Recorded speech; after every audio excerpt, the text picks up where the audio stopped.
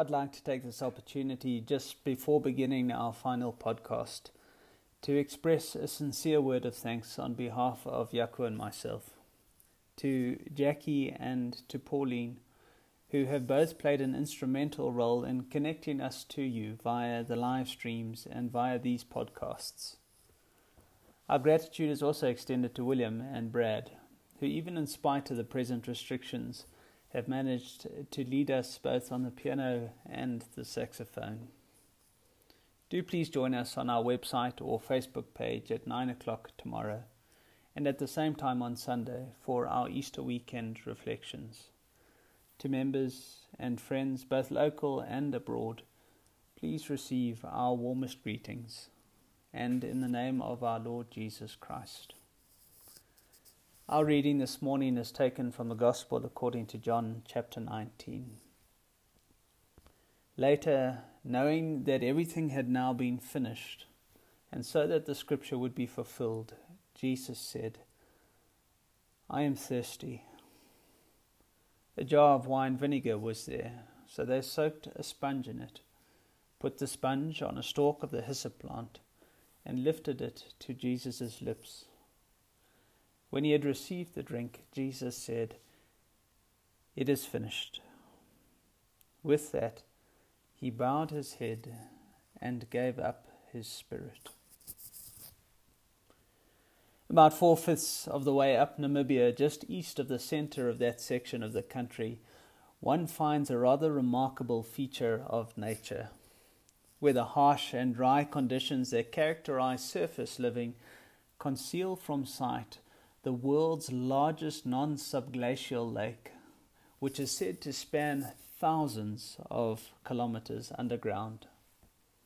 And so there is this unbelievable contrast where at certain times in the year animals can be found to be struggling for something to eat and to drink, and not even 100 meters beneath them is this vast expanse of water.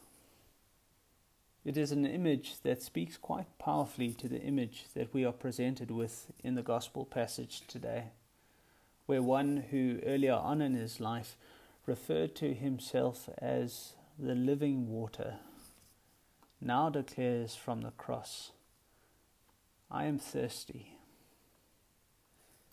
We do well to see here a Jesus who identifies with the most basic human needs.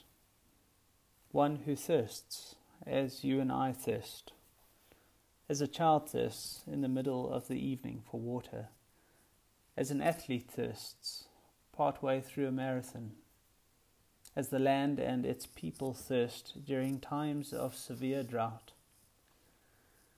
Consider how often God is thought of only in divine terms. Think how when we and other people go through the desolate moments of life, as is the case for many of the world's population at this present time, part of our inclination is to see God as other in the face of suffering. "Why did you let this happen?" we say. "Where are you now?" And there's almost a separation between, well, there's God and there's the human experience. We see here once again on the cross that Jesus is in the very midst of our human suffering. A God who suffers with us, and in this case, suffers for us. The early Christian creed, speaking of Jesus, put it in this way: very God and very man.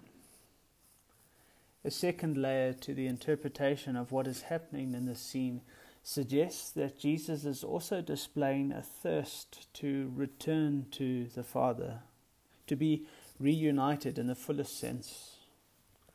Having just prayed, my God, why have you forsaken me?"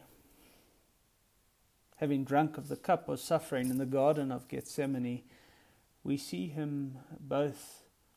him both a physical and an inner thirst. We might be reminded of the words of the psalmist, As the deer pants for streams of water, so my soul pants for you, my God. My soul thirsts for God, for the living God. As we enter together into this Easter weekend, we do so with the assurance that we are remembered by a God who is both divine and human, who has taken on, shared, experienced life in this world with us, and also one in whom we find the real secret to life, the real heartbeat, the real thirst, and the real object of fulfillment that satisfies that thirst. In the name of the Father, and of the Son, and of the Holy Spirit. Amen. Would you please join me as we pray?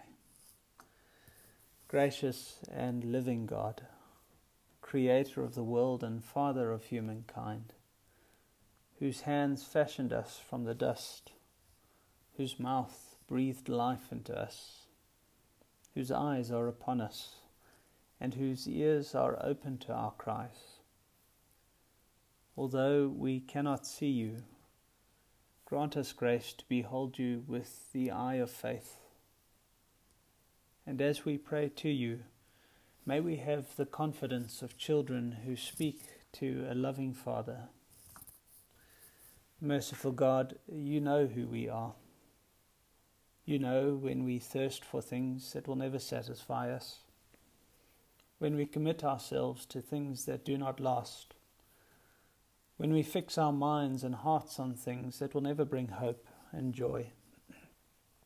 Still, you offer us the gift of living water.